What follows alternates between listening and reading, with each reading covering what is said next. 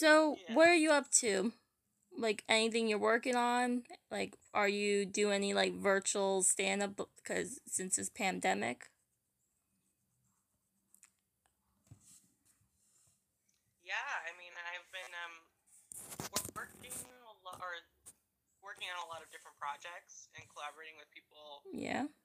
that I probably wouldn't have had time to collaborate with before. So I'm doing the Burbank Comedy Festival, which is virtual.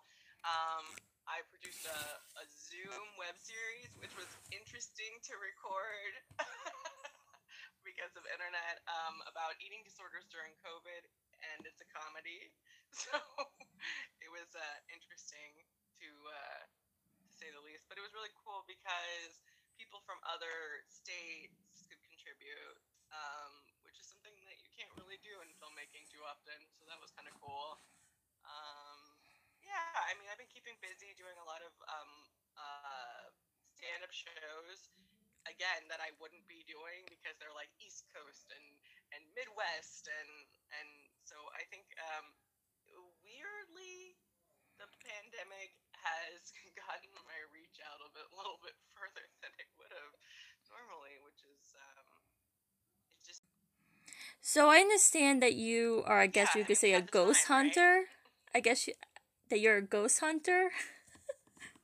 I can see it. Yes, I am. So tell me about that previous, or it could be recent, ghost hunting experience. Well, the recent would be very little because I'm trapped in the house, but I do a podcast called Haunts and Hops where we talk about ghosts and cryptozoology and our past with it and drink a beer of some sort.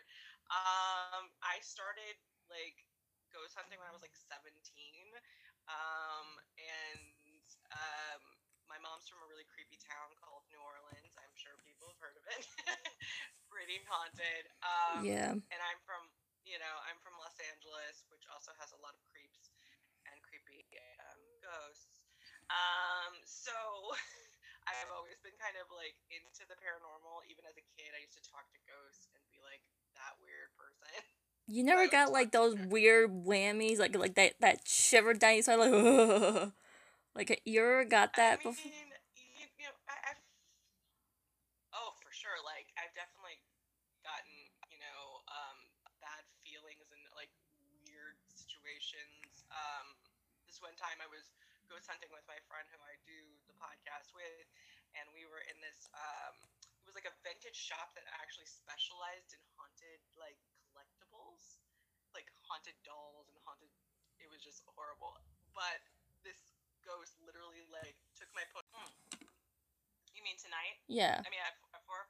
Yeah, I'm going to be doing the Burbank Comedy Festival at Flappers, diversity showcase. I'm doing a stand-up show, and I talk a lot about being biracial, and I make a comedy, but they're, about some stuff that's serious.